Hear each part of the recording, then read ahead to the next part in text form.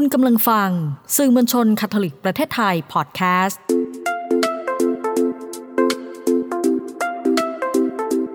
ซ่อนไว้ในจังหวะชีวิตพอดแคสต์ที่จะพาให้คุณไปพบกับคุณค่าที่ซ่อนไว้ระหว่างการเดินทางชีวิตกับคุณพ่ออนุชา ชัยเดช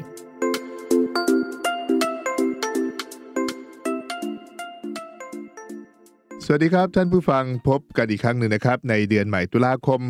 มาถึงกันแล้วนะครับปี2022แน่นอนนะครับหลายท่านก็ประสบปัญหา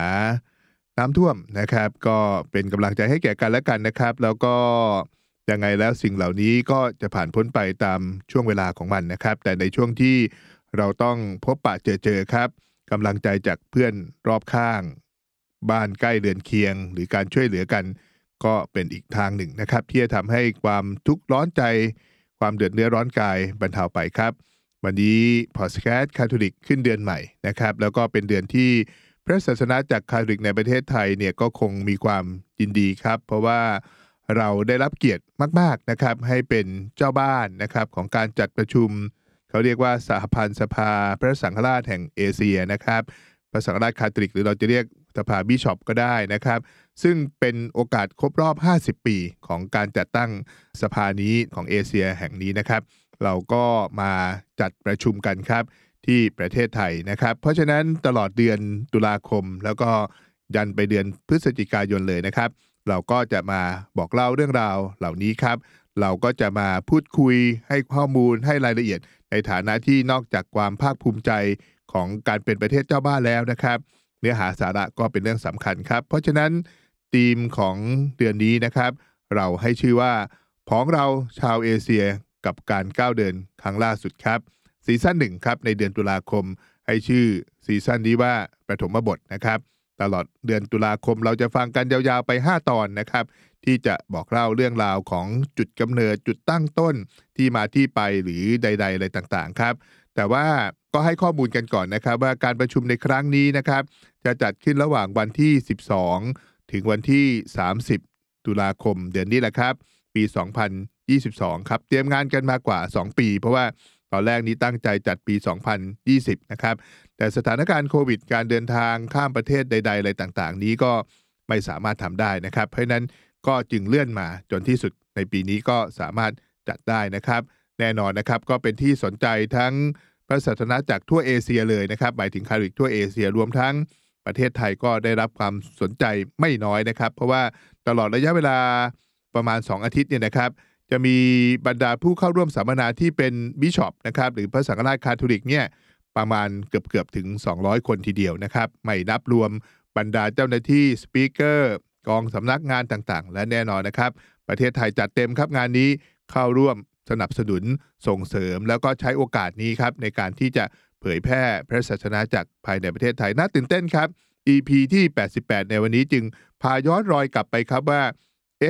อะไรทำให้สิ่งเหล่านี้เกิดขึ้นมันมีที่มาที่ไปอย่างไรนะครับผมคัดเรื่องราวจากบทความการรวบรวมและก็เรียบเรียงของผู้ใช้นามปากกาว่า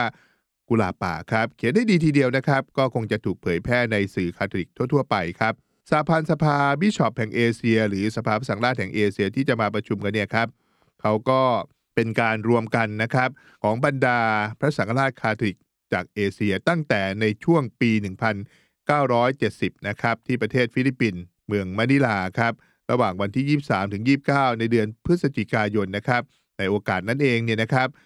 นักบุญพระสปาปอนที่6ก็ตั้งแต่ยุคของปีท่านที่ดำรงตำแหน่งเป็นพระสปานะครับท่านเสด็จมาเยี่ยมเลยครับแล้วก็ได้ร่วมกับบรรดาพระสังฆราชเหล่านั้นครับจัดโครงสร้างการประชุมของบรรดาพระสังฆราชและที่สุดนะครับจากจุดตั้งต้นนั่นเองในปี1970ครับก็ได้พัฒนามาเป็นสหพันธ์สภาพระสังฆราชแห่งเอเชียหรือเราเรียกชื่อย่อว่า FABC นะครับเพราะนั้นนั่นคือจุดตั้งต้นนะครับนั่นคือจุดกำเนิดของสหพันธ์สภาพระสังฆราชแห่งเอเชียซึ่งณวันนี้ผ่านมา50ปีนะครับจุดตั้งต้นก็น่าประทับใจแล้วนะครับเพราะว่านอกจากบรรดาสังฆราชจะมาประชุมกันมีนักบุญท่ามกลางพวกเขาด้วยครับและแน่นอนครับย่อมมีจุดมุ่งหมายนะครับของการรวมตัวกันนะครับจุดมุ่งหมายมีอยู่ประมาณ7ประการนะครับประการที่ต้นก็คือว่าศึกษาแล้วก็แสวงหาแนวทางเพื่อส่งเสริมงานแพร่ธรรม ตามแนวทางของสภาสังคายนาวาติกันครั้งที่2นะครับสังคายนาวาติกันครั้งที่2เริ่มในปี 1963 นะครับจบประมาณ 1965 แล้วก็มีความต่อเนื่องนะครับมาจบในสมัยพระสัมปานักบุญนะครับปอนที่6นี่แหละครับเพราะนั้นก็เป็นเรื่องที่สอดคล้องกันนอกจากนั้นนะครับยังมุ่งมั่นส่งเสริมพลังพระศาสนาจักรให้มีความกระตือรือร้นนะครับที่จะพัฒนาชาวเอเชียในทุกๆด้านเลยครับแล้วก็ยังสนับสนุนการศึกษาปัญหาที่กระทบกับพระศาสนาจักรในเอเชียนะครับโดยรวมก็คือหาวิธีร่วมมือกันแล้วก็แก้ปัญหานะครับเพราะว่าแต่ก่อนคนเอเชียถูกมองว่ายากจนครับในปีนั้นก็คงมีผู้อพยพด้วยยังมีปัญหาสังคมมีการปกครองที่มีทั้งระบอบประชาธิปไตยแล้วก็มีเรื่องของคอมมิวนิสต์ซึ่งแน่นอนนะครับพระศาสนาจักรก็จะมองการปกครองในลักษณะนั้นว่าอาจจะริดรอนสิทธิของผู้คนครับนอกจากนั้นยังส่งเสริมสื่อสารและร่วมมือกันนะครับระหว่างวัดต่างๆบรรดาพระสังฆราชทั่วเอเชียนะครับนอกจากนั้นยังให้บริการสภาพระสังฆในเขตศาสนาปกครองต่างๆนะครับตอบสนองความต้องการของประชาชนของพระเจ้าให้มีประสิทธิภาพมากยิ่งขึ้นนะครับพัฒนาองค์กรกระบวนการต่างๆให้เป็นระบบและก็สร้างระบบนี้ขึ้นมาทั้งในระดับท้องถิ่นก็คือประเทศนั้นๆนะครับแล้วก็ระดับชาติด้วยนะครับและที่น่าสนใจนะครับเป็นประการสุดท้ายในจุดมุ่งหมายเบื้องต้นในปี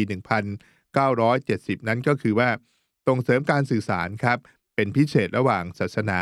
เพราะว่าในเอเชียนี่มีศาสนาหลากหลายทีเดียวนะครับแล้วก็ระหว่างนิกายนั่นคือหมายความว่านิกายโรมันคาทอลิกกับนิกายคริสตศาสนาคริสเตียนิตี้อื่นๆครับที่สุดแล้วครับสหพันธ์สภาพระสังฆราชแห่งเอเชียหรือ FABC เนี่ย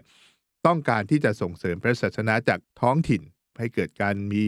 ชุมชนนะครับแล้วก็เน้นไปที่วัฒนธรรมท้องถิ่นจึงมี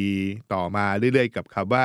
BEC นะครับแล้วก็การเสวนากันด้วยขนบธรรมเนียมประเพณีที่แตกต่างกันแต่เอื้ออาทรนะครับสิ่งต่างๆเหล่านี้ก็ทำให้เกิดโครงสร้างของพระศาสนาจากกระทรวงหรือหน่วยงานอาจจะไม่ถึงขนาดกระทรวงนะครับแต่เขาเรียกว่าเป็นกรรมการบริหารกรรมการดำเนินการมีสำนักงานนะครับเลขาธิการตามหมวดงานต่างๆตามภารกิจที่ได้ถูกแบ่งไปนะครับดังต่อไปนี้ครับหนึ่งก็คือการพัฒนาก็จึงมี Office of Human Development นะครับหรือชื่อย่อว่า OHD นะครับขึ้นในสหพันธ์สภาพระสังฆราชแห่งเอเชียนะครับ2เป็นหน่วยงานการสื่อสารนะครับก็คือ Office of Social Communication หรือเราเรียกว่า OSC นะครับหน่วยงานที่3ครับเป็นหน่วยงานคารวาสนะครับก็เป็น Office of Laity and Family นะครับเราเรียกชื่อย่อว่า OL หน่วยงานที่4คือเทววิทยานะครับเราเรียกว่า Office of Theology Concern นะครับหรือย่อว่า OTC แล้วก็มีหน่วยงานการศึกษาในเอเชียนะครับเราเรียกว่า Office of Education and Faith Formation นะครับหรือ OESC นะครับหน่วยงานที่6ได้แก่หน่วยงานศาสนสัมพันธ์ครับ Office of Ecumenical and Interreligious Affairs นะครับ OEIA นะครับหน่วยงานที่7การประกาศประวัติศาสตร์นะครับ Office of Evangelization OE นะครับหน่วยงานที่8คือหน่วยงานพระสงฆ์นะครับหรือจะเรียกว่าสมณะก็ได้นะครับ Office of Clergy OC นะครับแล้วก็หน่วยงานสุดท้ายนะครับเป็นผู้รับเจิมถวายตนหรือเราอาจจะเรียกนักบวชก็ได้นะครับ Office of Consecrated Rites นะครับหรือ OCL นะครับทั้ง9หน่วยงานครับก็ทำงานในสหพันธ์สภาพระสังฆราชแห่งเอเชียช่วยผลักดันส่งเสริมให้พระศาสนาจักรในเอเชียนั้นนะครับพัฒนาก้าวไปในสิ่งที่เหมาะสมนะครับอาจจะมีการประชุมอบรมสัมมนานะครับพื้นภูจิตใจสัมผัสชีวิตใดๆอะไรต่างๆซึ่งแน่นอนนะครับก็ทำให้เกิดการเคลื่อนไหวโยกย้ายสัมพันธ์ในพระศาสนาจักรในเอเชียอย่างสม่ำเสมอจวบจนถึงปัจจุบันนะครับทั้งหลายทั้งปวงครับก็เพื่อจะให้เกิดการอภิบาลในแนวทางใหม่นะครับหรือเราอาจจะเรียกว่า Promotion of Innovative Pastoral Ministry นะครับว่าพระศาสนาจักรต้องมีนวัตกรรมใหม่และที่สุดครับอันนี้ขีดเส้นใต้3บรรทัดเลยครับต้องให้เป็นเอเชียในทุกๆด้านจริงๆเพราะว่าในความเป็นเอเชียนั้นนะครับมีธรรมชาติของมันนะครับมีคาแรคเตอร์มีบุคลิกดังนั้นจึงทำให้พระศาสนาจักรเอเชียอย่างรากในพื้นดินเอเชียนะครับทำให้วิสัยทัศน์และคุณค่าในแบบชีวิตของชาวเอเชียเนี่ยปรากฏเด่นขึ้นมานะครับพร้อมทั้งยังผสมผสานกับความเป็นจริงอื่นๆไม่ว่าจะเป็นประเพณี การอยู่ร่วมกันความสัมพันธ์ในการทำงานหรือปัญหาต่างๆนะครับและสิ่งต่างๆที่เกิดขึ้นเนี่ยนะครับก็มุ่งไปที่เขาเรียกว่างานหลักๆ3ด้านครับ1ก็คือการเสวนานะครับกับศาสนา2ก็คือเรื่องราวของวัฒนธรรมและที่สุดก็เป็นพระศาสนาจักรของผู้ที่ยากไร้นะครับก็เป็นสิ่งที่ทำให้เราพบถึงความสัมพันธ์ในประเทศเอเชียในส่วนของคาทอลิกนะครับแล้วไม่พอนะครับเรายังมุ่งเน้นออกไปยังปัญหาของสังคมการเมืองวัฒนธรรมครับที่สุดแล้วเราก็มีการจัดประชุมใหญ่อย่างต่อเนื่องมานะครับตั้งแต่ปี 1974 เป็นต้นมาจนถึงปี 2016 นะครับและแน่นอนครับก็กำลังจะจัดอีกครั้งล่าสุดนะครับที่ประเทศไทยของเราครับเพราะฉะนั้นในส่วนของสื่อมวลชนคาทอลิกประเทศไทยนะครับก็ร่วมกับสื่อมวลชนคาทอลิกของกรุงเทพนะครับแล้วก็จันทบุรีรวมทั้งสื่อมวลชนจากทั่วโลกนะครับเป็นพิเศษสำหรับเอเชียนะครับก็คือหน่วยงานของสื่อของอินเดียนะครับซึ่งเป็นเจ้าภาพจัดงานนะครับแล้วก็อีกสื่อหลายๆสื่อเลยนะครับสำนักข่าวสำนักพิมพ์นะครับของวาติกันเองนะครับของเอเชียนิวเองของไลคัสนะครับทีวีหรือว่าเรดิโอเวริตัสอะไรต่างๆครับทางนี้เพื่อร่วมกันนะครับเผยแพร่งานสำคัญนี้นะครับให้เป็นที่รับรู้และแน่นอนครับให้เป็นที่ยังประโยชน์ให้กับทุกๆคนเป็นต้นพระศาสนาจักรในเอเชียครับผมอยากจะจบรายการพอดแคสต์ในวันนี้ด้วยบทภาวนานะครับโอกาสฉลอง50ปีการสถาปนาสหพันธ์สภาพระสังฆราชแห่งเอเชียนะครับแน่นอนครับในงานต่างๆของพระศาสนาจักรคาทอลิกเนี่ยก็จะต้องขอวิงวอนสิ่งศักดิ์สิทธิ์พระเป็นเจ้าที่พวกเรานับถือโดยอาศัยคำภาวนาร่วมกันเพื่อทำให้งานต่างๆสำเร็จลุล่วงไปด้วยดีตามน้ำพระทัยของพระเป็นเจ้านะครับก็เชิญชวนทุกท่านร่วมภาวนาพร้อมกันครับข้าแต่พระบิดาเจ้าเพราะความรักอันยิ่งใหญ่พระองค์ทรงส่งพระบุตรแต่องค์เดียวของพระองค์มาทำให้ข้าพเจ้าทั้งหลายคืนดีกับพระองค์และคืนดีกันระหว่างกันด้วยพระทรมานการสิ้นพระชนม์การกลับคืนพระชนมาชีพและด้วยพลานุภาพของพระจิตเจ้า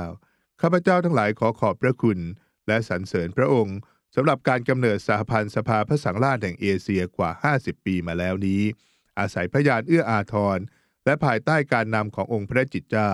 บรรดาพระสังฆราชแห่งเอเชียได้ร่วมชุมนุมกันและได้สถาปนาสหพันธ์สภาพระสังฆราชแห่งเอเชียขึ้นโปรดทำให้สหพันธ์สภาพระสังฆราชนี้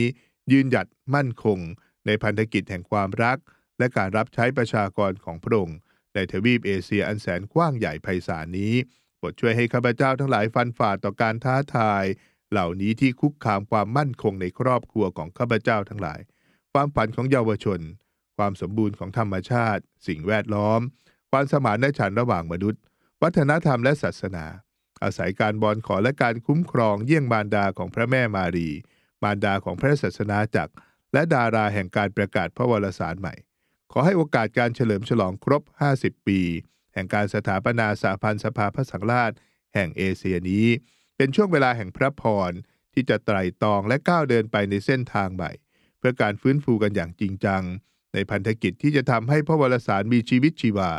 และทำให้ข้าพเจ้าทั้งหลายมีชีวิตใหม่เพื่อผู้ยากไร้ผู้ถูกรังเกียจและบุคคลชายขอบเพื่อผู้พลัดถิ่นและผู้อพยพรวมทั้งเพื่อแผ่นดินที่ร้องครวญด้วยบาดแผลอันเกิดจากการเอารัดเอาเปรียบของมนุษย์ข้าพเจ้าทั้งหลายวอนขอทั้งนี้อาศัยพระบารมีพระเยซูคริสต์เจ้าพระบุตรผู้ทรงจำเริญและครองราชย์เป็นพระเจ้าดิ่งเดียวกับพระองค์และพระจิตตลอดนิรันดรอาเมนหยิบเรื่องที่ซ่อนไว้มาบอกเล่าหยิบเรื่องราวดีๆมาแบ่งปันกันนะครับสัปดาห์หน้ามาฟังกันต่อครับที่มาที่ไปนะครับของการชุมนุมสหพันธ์สภาพระสังฆราชแห่งเอเชียครับสำคัญน่าสนใจและแน่นอนครับประเทศไทยเปิดประตูบ้านต้อนรับครับสัปดาห์นี้ลาไปก่อนนะครับพบกันใหม่สัปดาห์หน้าครับสวัสดีครับ